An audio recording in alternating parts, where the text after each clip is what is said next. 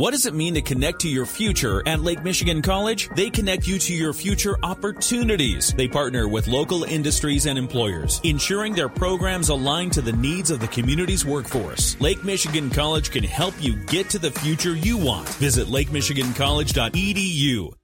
In the WSJM newsroom, I'm Mike Alarney. Here's your top story. Now that the funding has been secured for the 4-mile Michigan portion of the Marquette Greenway, the trail project will soon be sent out for bids and construction can begin next year. Southwest Michigan Planning Commission Senior Planner Marcy Hamilton tells us the trail from Chicago to New Buffalo has been in the works for 17 years.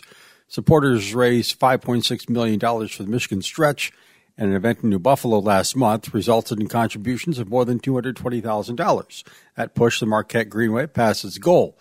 Making up part of that $220,000 was a surprise matching grant. That really, I think, made everybody want to contribute because they knew that their money would basically be doubled. So that's always a nice incentive to be able to have for folks. And it worked. Hamilton says the project also secured state grants. Phase 1 will start next year from New Buffalo to Grand Beach. We're going to be building a trailhead at Mechanic and Smith Street. And then the trail will go along Buffalo Street and US 12 down to Grand Beach Road. And that's Phase 1, and then we hope to start Phase 2 in 24. That will be from Grand Beach to the Indiana state line. Hamilton says the Marquette Greenway will be a 10-foot wide paved trail.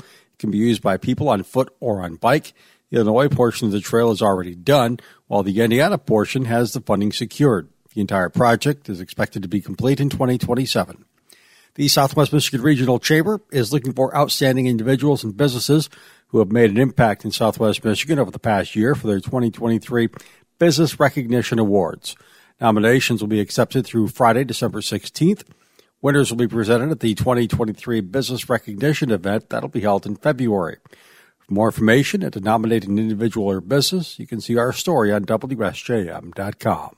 The city of Bangor will be placing wreaths on the graves of veterans in its cemetery this winter. Mayor Lynn Farmer tells us she learned of a program that provides wreaths for veteran grave sites through the Daughters of the American Revolution. My dad was a veteran. My great-grandfather and his 4 brothers all fought in the Civil War and all came home, so I've always been very, very interested in veteran affairs. The National Wreaths Across America program coincides with an event at Arlington National Cemetery every December. Farmer says she's excited that Bangor is the first Southwest Michigan community to sign up. The wreaths are made in May, and they'll be shipped into town ahead of December 17th.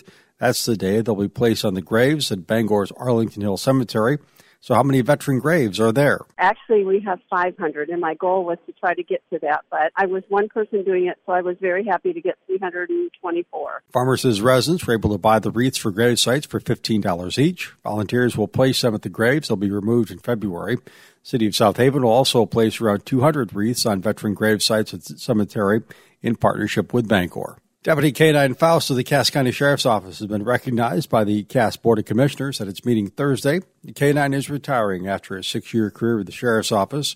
During his tenure with his partner, Deputy Dave Nevins, Faust had a 70% success rate on his tracks, locating more than 60 suspected criminals and 75 missing people.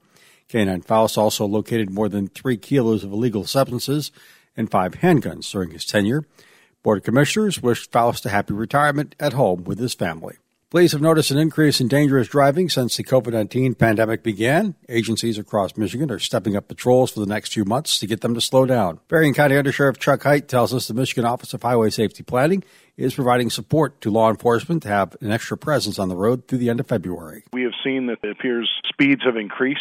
So one, we're bringing awareness to that fact that there has been a rise in fatalities across the state of Michigan based on research that was done by the University of Michigan Transportation Research Institute. And part of combating that will be the extra enforcement, but then also the public awareness and asking people please slow down. Hite says the enforcement will focus on non-highway roads because that's where most speed-related traffic fatalities happen.